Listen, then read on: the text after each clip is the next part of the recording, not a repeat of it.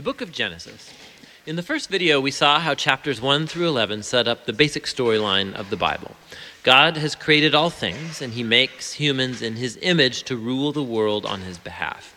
The humans choose sin and rebellion, and so the world spins out of control into violence and death, all leading up to the rebellion and scattering of the people in Babylon. And so the big question is, what is God going to do to rescue and redeem his world?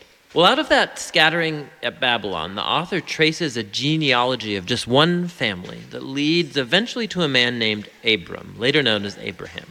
And God's promise to Abraham at the beginning of chapter 12 opens up a whole new movement in the story. God calls Abraham to leave his home and go to the land of Canaan, which God says will become his one day.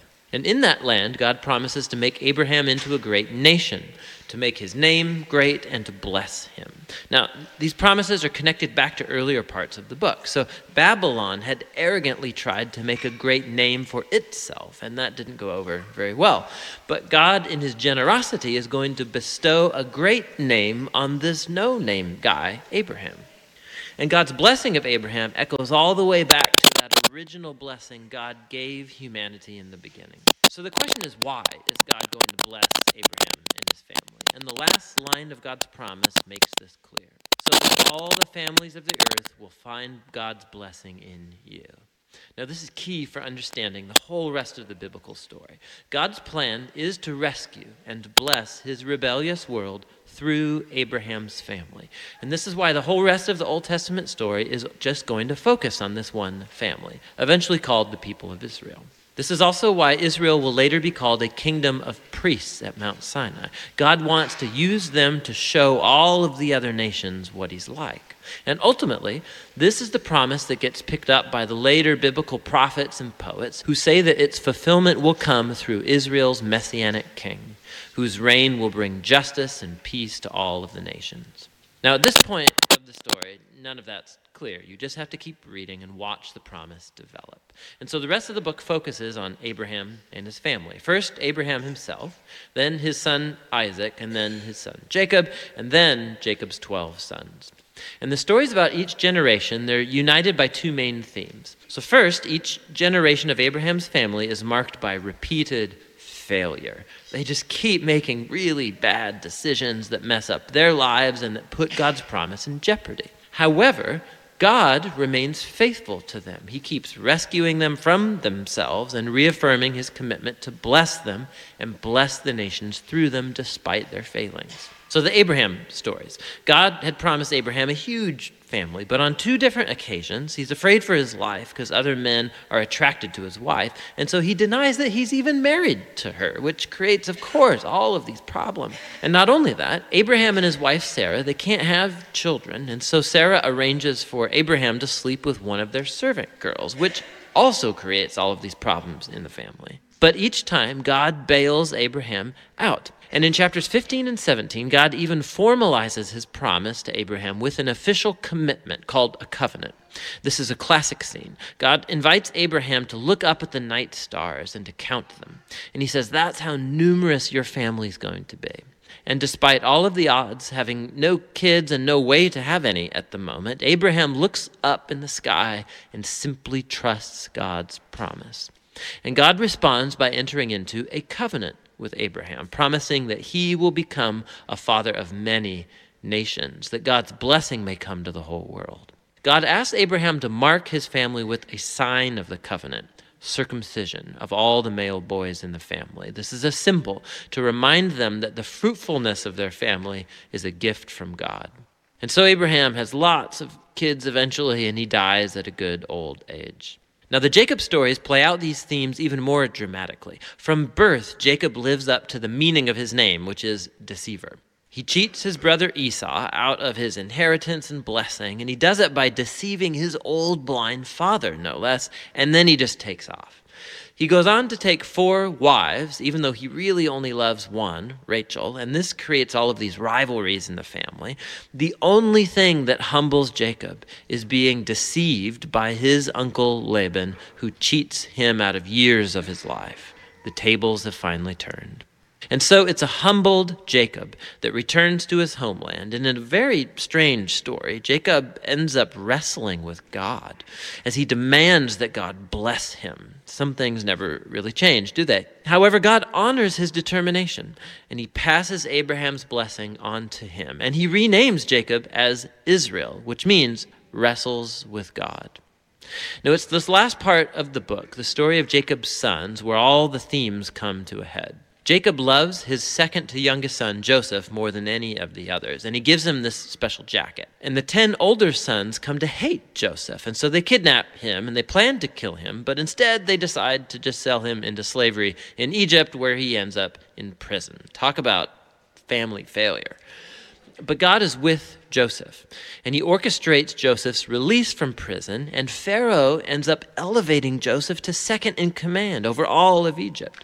And so Joseph saves the nation of Egypt during a famine. And he also ends up saving his brothers and his family from starving to death. And so once again, we can see the folly and the sin of Abraham's family is met with God's faithfulness, who subverts even the evil of the brothers into an occasion to save life. And this is actually what Joseph says right near the end of the book. He says to his brothers, "You all planned this for evil, but God planned it for good, to save many lives." Now, these words are strategically placed at the end of the book because they summarize not only the story of Joseph and his brothers, but the book as a whole.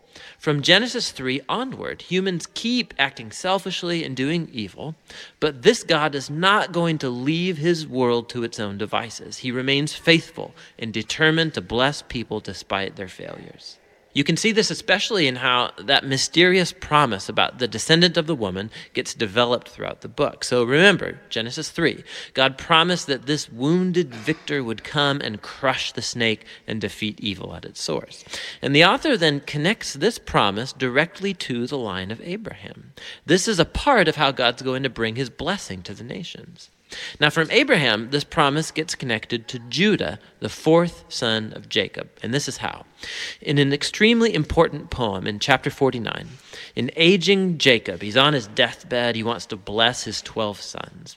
And when he comes to Judah, Jacob predicts that Judah will become the tribe of Israel's royal leaders, and that one day a king will come who will command the obedience of all the nations and fulfill God's promise to restore the garden blessing to all of the world. And then after this, Jacob dies. And later, Joseph dies too. And the growing family remains in Egypt. And so the book of Genesis ends with all of these future hopes and promises left hanging and undeveloped. And it forces you to turn the page to see how it's all going to turn out. But for now, that's the book of Genesis.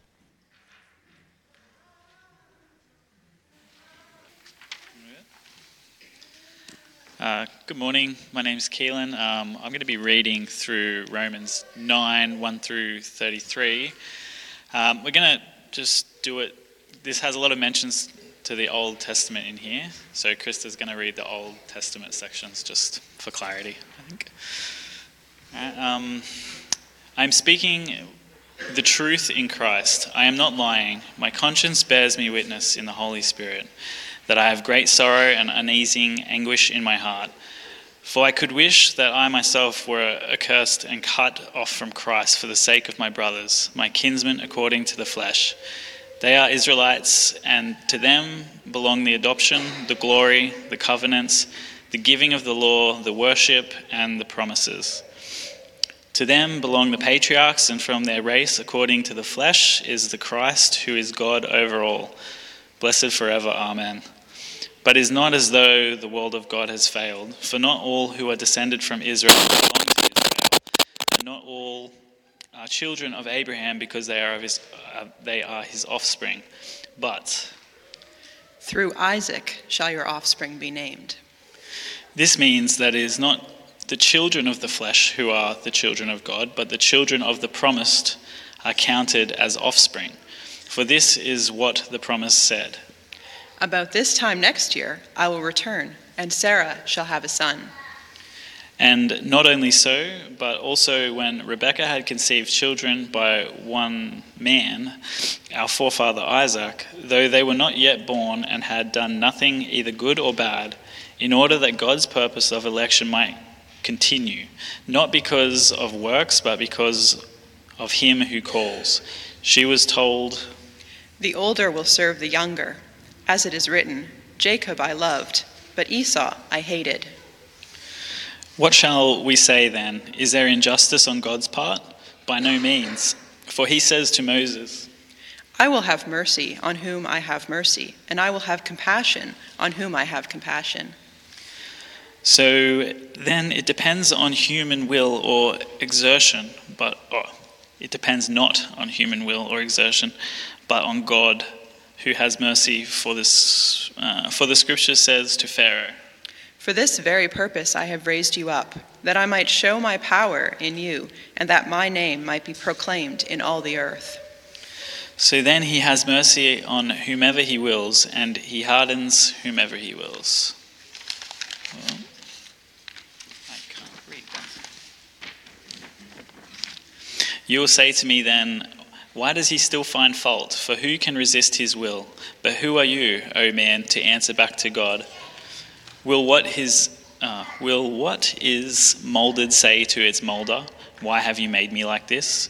Has the potter no right over the clay to make out of the same lump one vessel for honourable use and another for dishonourable use?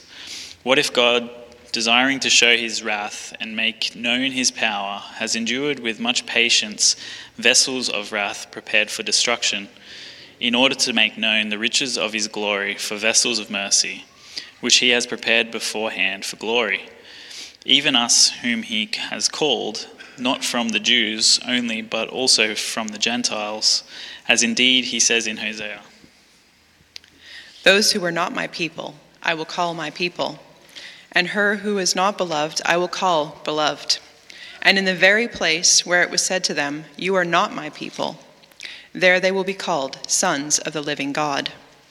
And Isaiah cries out concerning Israel, "Though the number of the sons of Israel be as the sand of the sea, only a remnant of them will be saved.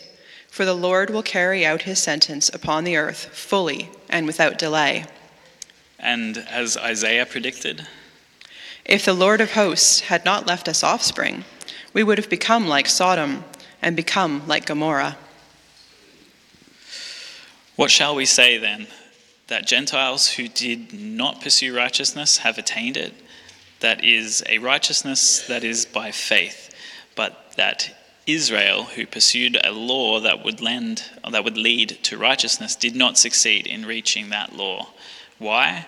Because they did not pursue it by faith, but as if it were based on works. They have stumbled over the stumbling stone, as it is written, "Behold, I am laying in Zion a stone of stumbling and a rock of offense, and whoever believes in him will not be put to shame."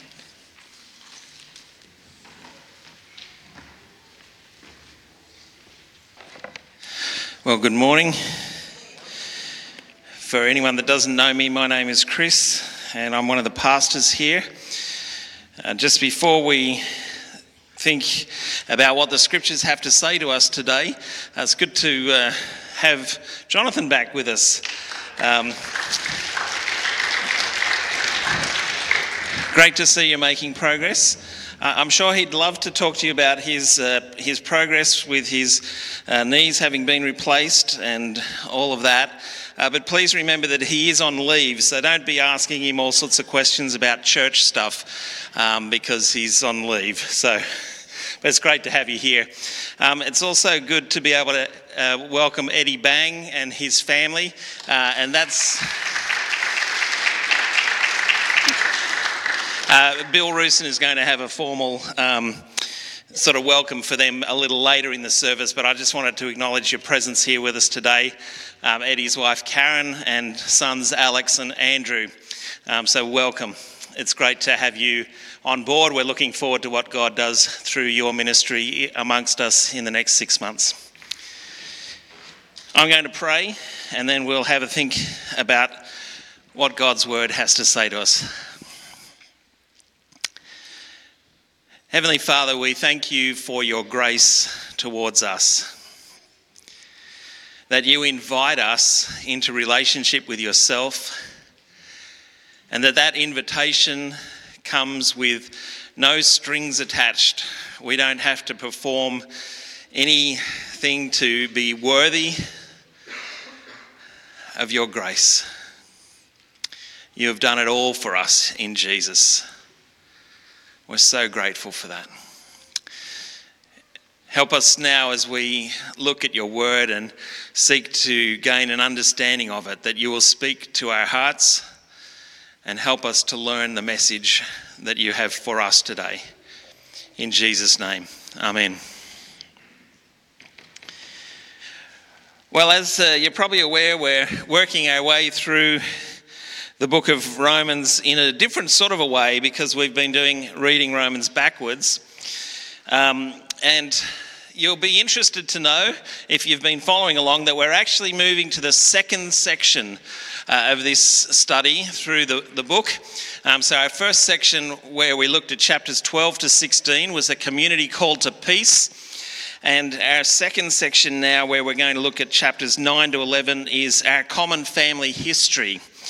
So the key part about understanding all of this is that a lot of the context of the book to the Romans, the letter to the Romans, is found in the end part of the book. So by coming to it in this sort of back to front way, it helps us to gain an understanding of the real theology that Paul brings in the first part of the book, and how that applies in real life in the second part of the book.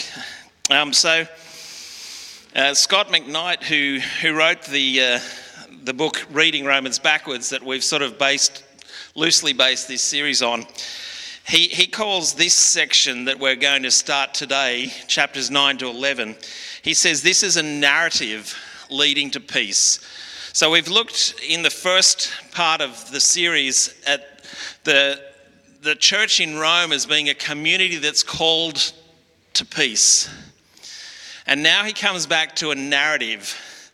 And we see, as if you picked it up in the reading, and thanks to Keelan and Krista for doing that sort of two-part reading, you saw in that reading that there was a lot of reference to the Old Testament, to the book of Genesis. And we had that video there about the book of Genesis, which really ties in well with this. And so this is a narrative that leads to peace. It's important for us to remember that in the church at Rome, there were two groups of people, the weak and the strong.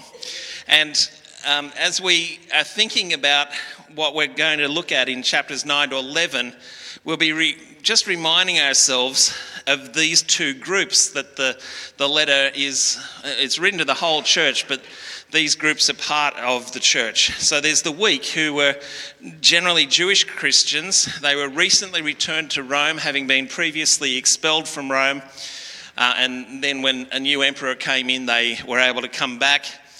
Because of that experience of having been refugees, they were likely poorer than the other Christians in the church, and they had a desire to keep Jewish dietary practices. And they also had a tendency to sit in judgment of those who did not practice the Torah rules, the Old Testament laws and rules that the Jewish people would follow. And so they looked down at the Gentile Christians who didn't follow those laws, and they judged them for the fact that they weren't following those laws. And who are the strong? They were Gentile Christians mostly. Might have been some Jewish believers amongst them, but mostly these were people who hadn't been exiled from Rome, and so they were more established in society. They were richer. And they embraced liberty from Jewish traditions, but they despised the weak amongst them who kept to certain food laws and Sabbath laws and things like that, as the Jewish people did. And the strong, as they're characterized here, they despised the weak. So as we then come to this narrative in chapters 9 to 11, and our common family history, we're going to have three messages on this. And today's message is learning our family history. And it's written like that for a reason, because our family history is his story. And what we will find as we look through chapter 9 today is that the story of Israel is the story of God. So, the big question that comes through here is that if Israel is God's chosen people, does the inclusion of the Gentiles in the church mean that the word of God has failed? Does the inclusion of the Gentiles mean that the word of God has failed? Because you think about it, like all throughout the Old Testament, we're told that Israel was God's chosen people. They were the special ones. They were the ones that were blessed. And we'll come to some of that shortly. And so does that mean that God's failed somehow here? He's got his chosen people, but now in the church, and in the church at Rome that Paul sends this letter to, there's only a small group of Jewish believers and there's a much larger group of Gentile believers. And so the question might be, well, did God fail? Because these Israelites, these Jews, they're meant to be God's chosen people. How is it that so many of the Jews, they don't seem to be following Jesus? They don't seem to be part of God's people now. So that's the big question. And I've got a little quote here that I thought was helpful from Leon Morris from his commentary. And he's talking about chapters 1 to 8, really, of Romans, and how that leads into chapter 9, reading it forwards. For his doctrine, this is Paul, for his doctrine of justification and sanctification, Paul has consistently appealed to the Old Testament as sacred scripture. His opening sentence speaks of the gospel as promised in Holy Scriptures. That's chapter 1, verses 1 and 2. And in that scripture, the Jews appear as God's chosen people. How can he, that's God, how can God establish a system of salvation for Gentiles on the basis of the scripture that gives a special place to Jews? You see the question there? The scriptures, the Old Testament, give a special place to Jews, but here's God giving a system of salvation to Gentiles. How does that work? That's the question that we're seeking to answer today.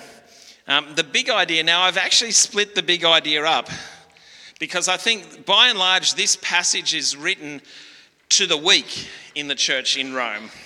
In chapter 9 here, when we look at 9 to 11, sort of 9 and 10 and half of chapter 11 are more directed towards the weak, and then the second half of chapter 11 is more directed towards the strong. But there's a bit of both through it all.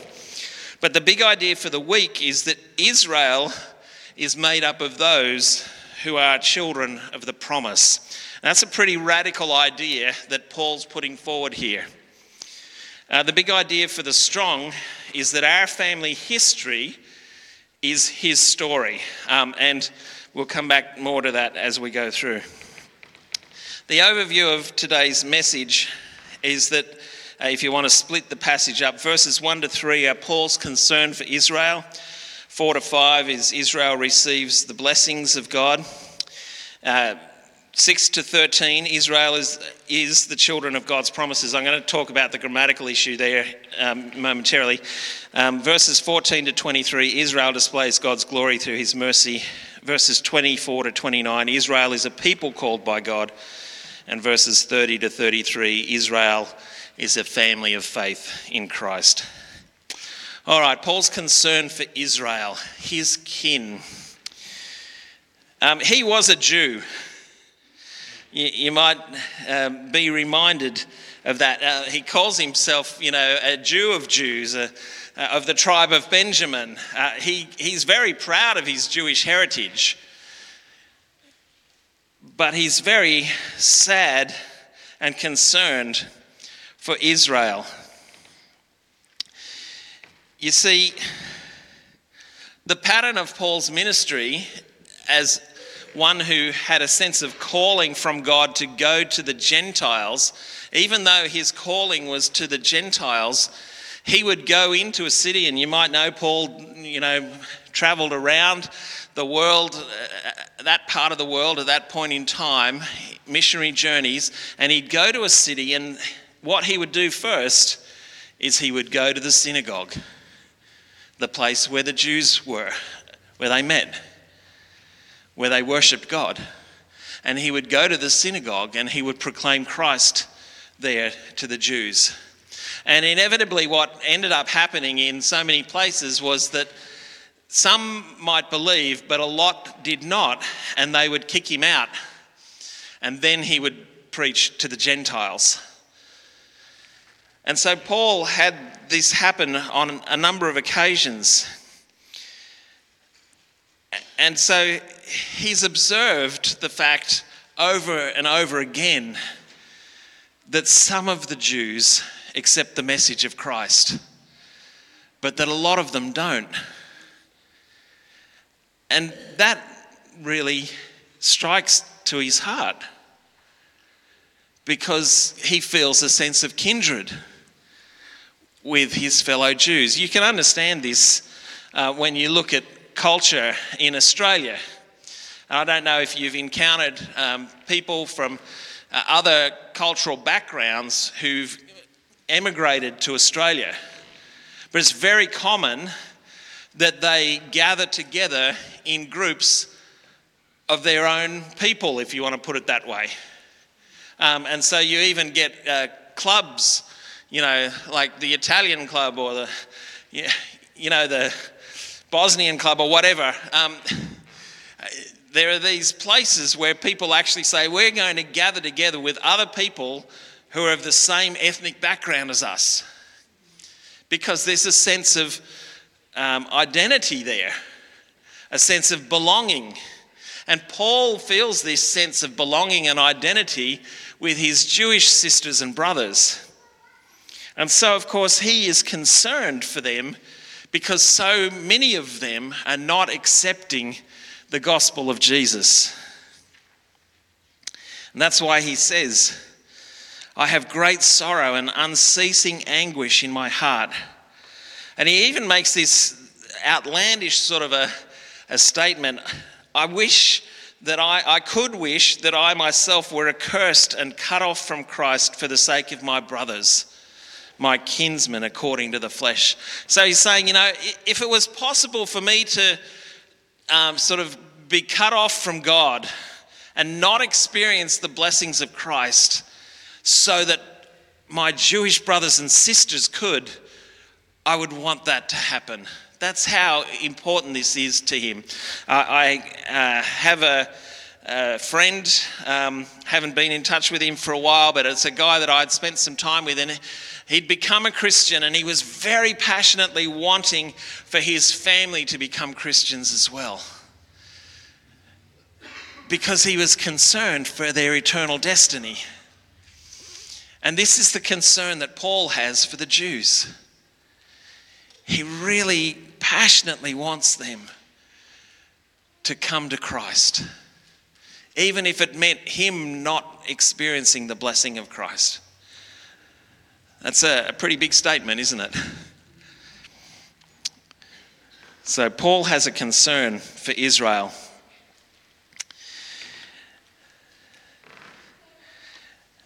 And his concern for Israel stems from this, that they've received the blessings of God,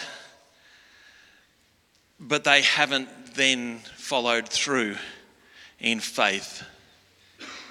And we'll see how that works out through the rest of the passage here. But in verses 4 and 5, we read this: They are Israelites, and to them belong the adoption, the glory, the covenants, the giving of the law, the worship and the promises. To them belong the patriarchs, and from their race, according to the flesh, is the Christ, who is God over all, blessed forever. Amen. So to Israel belongs the adoption. That's not a word that's actually used in the Old Testament of Israel. It's a New Testament concept that we're adopted as daughters and sons of God. But in the Old Testament, you do have the idea just without the word. So in Exodus chapter 4, God says to Moses, "Then you shall say to Pharaoh, 'Thus says the Lord, Israel is my firstborn son.'" Deuteronomy chapter 14, "You are the sons of the Lord your God." Deuteronomy chapter 32, verse 6, "Is not he your father who created you, who made you and established you?" Jeremiah chapter 31, "For I am a father to Israel." Hosea, "You are not my people, it shall be said to them, children of the living God."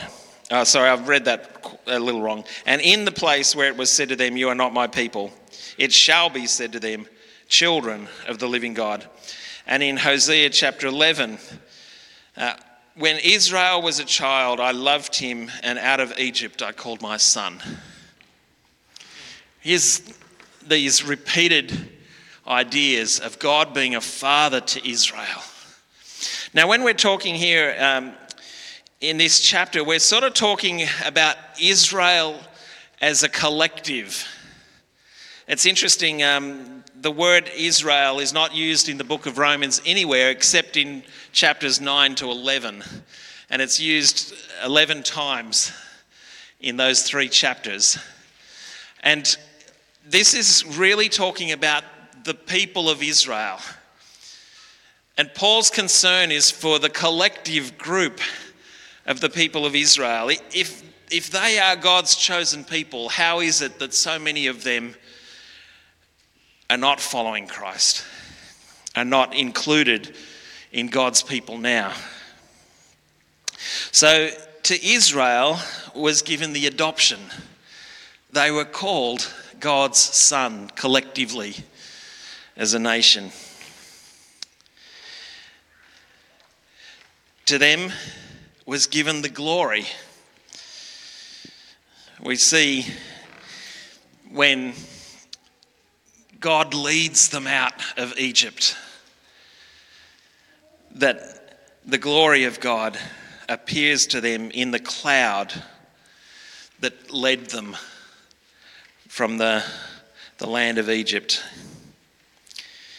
Then in Exodus chapter 33, when Moses has gone up to receive the 10 Commandments, God says that he will send his glory to pass by Moses so that Moses can experience to some degree the glory of God, the majesty of God. But it's too much for a person to experience. So God says, "When my glory passes by, I will put you in a cleft of the rock, and I will cover you with my hand until I have passed by." This is how incredible is the glory and majesty of God.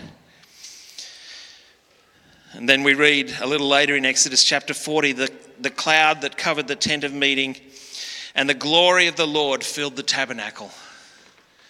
God reveals himself to Israel. You've got an incredible sort of series of events in the book of Ezekiel about the glory of God leaving the temple. Remember, this is in the time of the exile when the Jews had been taken in exile to Babylon.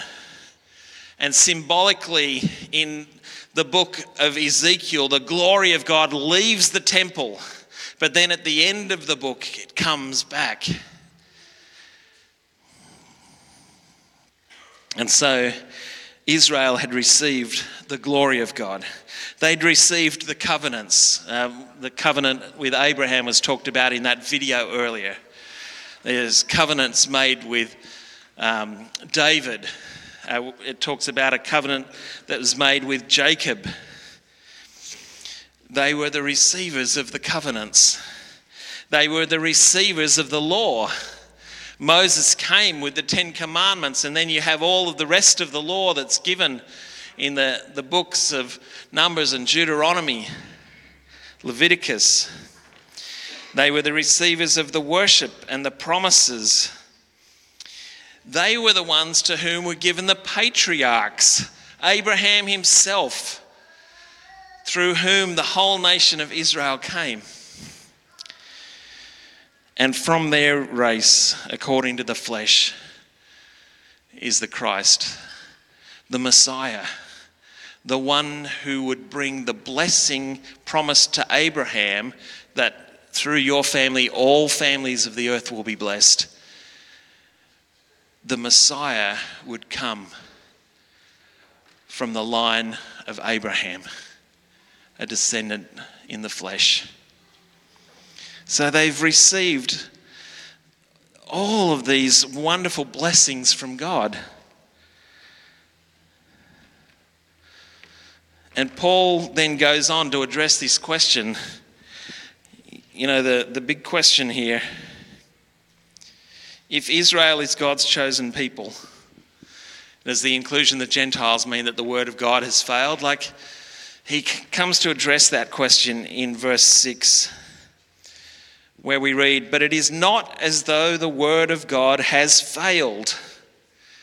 And here's the crux of Paul's argument. "For not all who are descended from Israel belong to Israel." Not all who are descended from Israel belong to Israel. This is a pretty radical sort of a thought, because the Jews believed that because they were descended from Abram, that therefore they were okay. They were God's chosen people. But Paul goes on to show that that's not the case. Not all who are descended from Israel belong to Israel, and not all are children of Abraham because they are his offspring. You might be saying, well, how can you not be children if you're his offspring? It'd be like me saying to my 2 daughters and my 2 sons, well, yeah, you're descended from me, but you're not my offspring. Doesn't make sense, does it? And Paul is saying here, this is actually the case. And he gives an example. He says, "But through Isaac shall your offspring be named."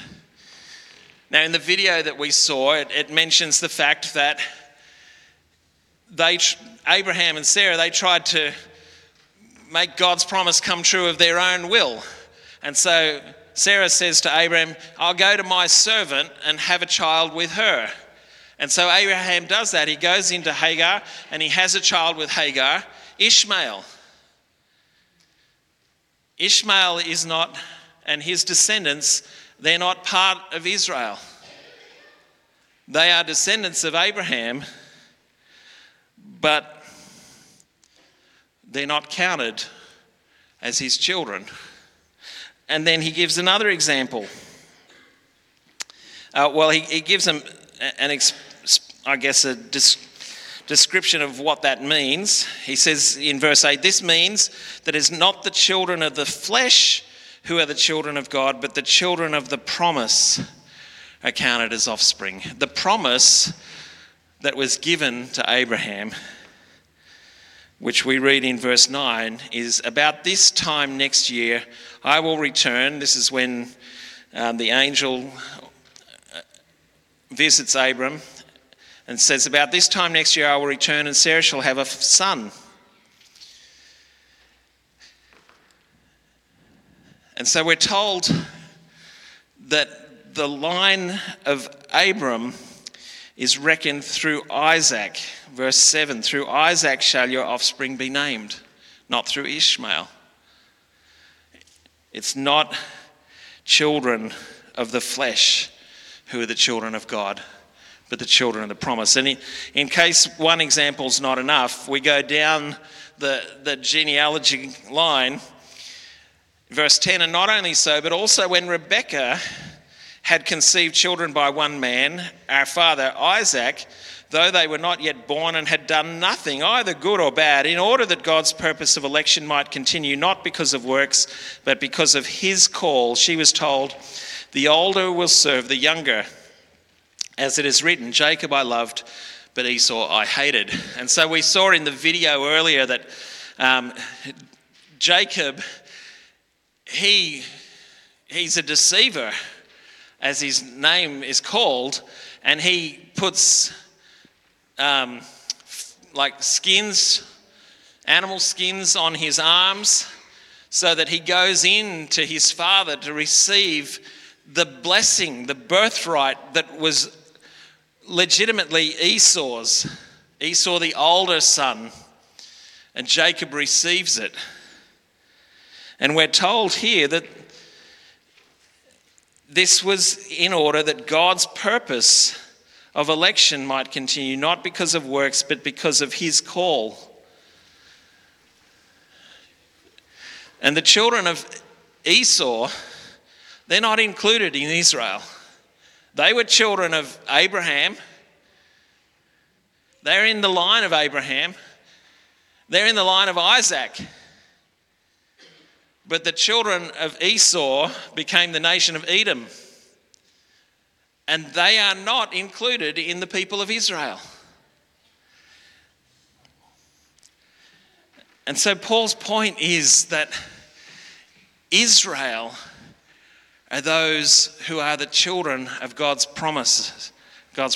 I've said Israel is the children of God's promises. It sounds grammatically wrong, but we're talking here about the nation. The nation, God's chosen people, are the children of God's promises. It doesn't depend on human will. It doesn't depend on human procreation. It depends on the promise of God.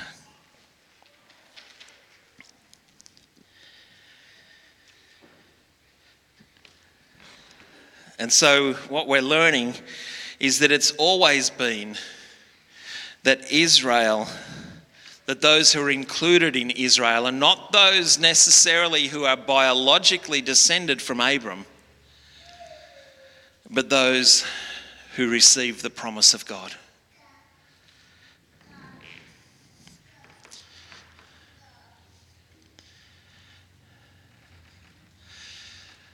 You could go into these things in a lot more detail, but we're trying to cover a large passage here. So I'll just keep moving through them. If you'd like to explore some of this in more depth, tonight when we go through this passage at the end, we're going to have a Q&A. So please feel free to come to the 5:30 service if you want to ask questions about this. In verses 14 to 23, we see that Israel displays God's glory through his mercy. And so what we have here is taking those ideas that have been explained there amongst, the talking about Abraham and Isaac and Ishmael, although Ishmael's not named, and Rebekah and Isaac, and then Jacob and Esau, all of those people who are named are to remind us that those who are included in Israel are the children of the promise, rather than the biological children of Abram. And then here's really in verses 14 to 23, Paul, I guess, trying to answer the argument that people might say, well, that's not fair. It's not fair. What shall we say then? Verse 14, is there injustice on God's part? By no means, says Paul. For he says to Moses, I will have mercy on whom I have mercy, and I will have compassion on whom I have compassion. And what you've got here in verses 14 to 24 and beyond a bit is a whole lot of quotes from the Old Testament where Moses is quoting the Old Testament to make it clear that it is by God's choice that people are included into the people of God. That God is sovereign. It's a difficult thought for us because we love the idea of free will. And I'm not going to get into the whole, Calvin versus Arminian debate today. In my head, all right, and I don't know, I'm happy to have this discussion. Come tonight, ask a question at the Q&A. But in my head, God chooses us. but we also choose God. And I don't see that those things have to be mutually exclusive. So I'm a bit of a both and person. I'm not fully Calvinistic, I'm not fully Arminian, as if one is to the exclusion of the other. God chooses us. And that's what Paul is making clear here in this passage. But I also truly believe that we choose God. Come tonight, ask a question if you want. So God says to Moses, I'll have mercy on whom I have mercy. So then it depends not on human will or exertion, but on God who has mercy. You see, what the problem was in the church at Rome, you had a group of people who were of Jewish background who'd become believers in Jesus, but they believed that they were somehow still special because they were Jews, that they had maybe a greater status because they'd received the law, because they had observance of the Torah as something that they could follow. And here, Paul is saying it's not dependent on human will or exertion.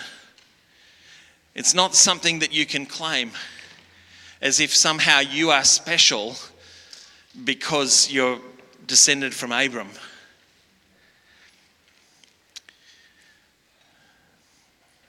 It depends on God who has mercy.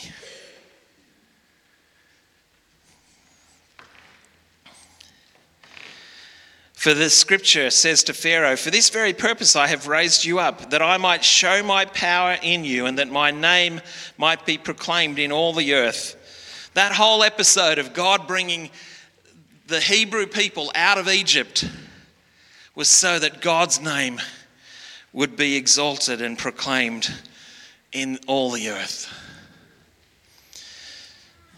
In everything that God does in choosing the people of Israel back in the Old Testament, and in everything that God does now in choosing the people of Christ, the purpose is that God might be glorified, that his name might be exalted.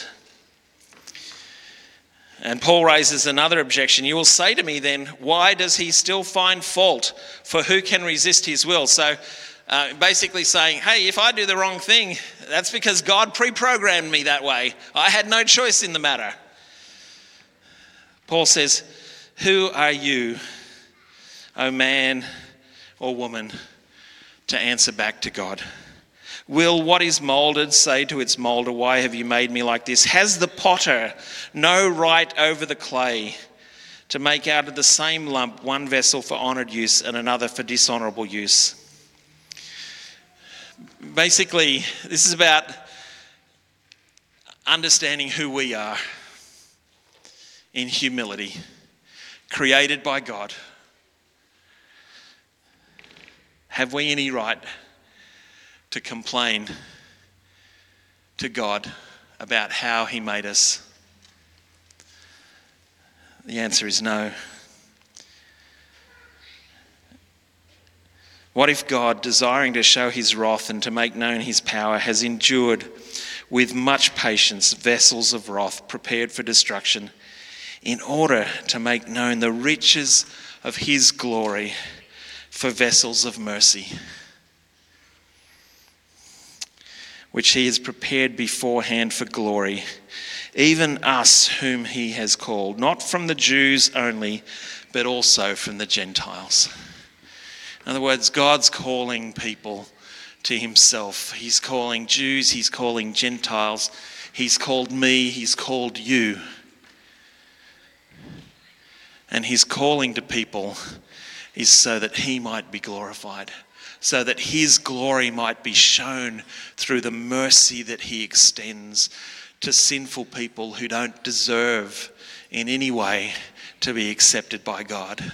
But because of his great love, because of his mercy, he extends to us the offer of forgiveness through Jesus and salvation, that he might be honoured. God to Israel, and now we're talking about us, about the church as Israel. Israel displays God's glory through his mercy. Israel is a people called by God. There's a couple of quotes there that bring to us the fact that we are called by God, that those who are included in the promise of God are those who are called by God. I'll just keep moving. And finally, at the end of the passage, what shall we say then? That Gentiles who did not pursue righteousness, and just people who weren't Jews, they were just going about their lives doing whatever they wanted. Gentiles who did not pursue righteousness have attained it. That is a righteousness that is by faith. It comes through faith in Jesus. But that Israel, who pursued a law that would lead to righteousness, did not succeed in reaching that law. Israel got sidetracked. Somehow through it all, even though time and time again God reminds them that they were there because of his grace. He reminds them repeatedly that he had brought them out of Egypt. That was an act of God's grace. But they thought that they would attain the status of being God's people, that they would maintain that by adherence to the law instead of by faith in God. And so in the church, we have a resetting where people are called by God and attain righteousness through faith, even as Abraham attained righteousness through faith because he trusted God when God made the promises to him.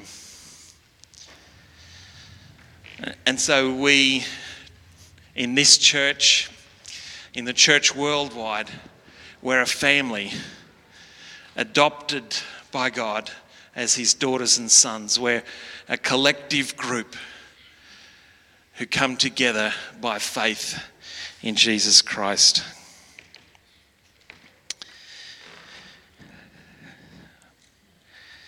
What's the application? You might have been in the church 80 years. You might have been in the church 10 years. When I say in the church, I mean you might have been coming along to church services. But just because you come along to church services doesn't mean that you're children of the promise. Doesn't matter how old or young you are. You're not included because your parents are Christians. You're not included in the people of God because you come to church every week. Oh, for those that come to church every week. No, I'm just kidding. It doesn't work like that. We are only included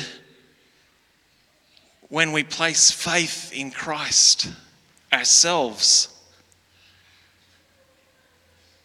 You don't become a car because you're born in a garage. You don't become a Christian because you're born in a Christian family. You don't become a Christian because you're here every week. You become part of God's people when you accept by faith the promise of God that in Jesus Christ there is forgiveness for sin. When you take the elements of communion and by faith receive the gift of the sacrifice of Christ on the cross. I want to challenge and urge you today. whatever age you are, if you feel like you're part of the church, but you haven't stood up and said, I believe in Jesus. I'm going to follow Jesus. I'm going to place my trust in him. Then I want to encourage you today to make that step. We're planning a baptism service for the end of the month. It'd be awesome to have some people saying, I know that I want to place my trust in Jesus. I know that Jesus is the one who forgives my sin, who died for me. Don't assume that you're in the people of God because you've descended from the right stock. You have to be one who's a child of the promise, who accepts the promise of God. Let me pray. Lord God, I ask that we might examine ourselves today. And if there are any here that have not made that step personally, who've been coming because family comes, who've been coming because it's the right thing to do, but that haven't placed their trust in you, that today might be the opportunity that they do that. And I pray it in Jesus' name. Amen.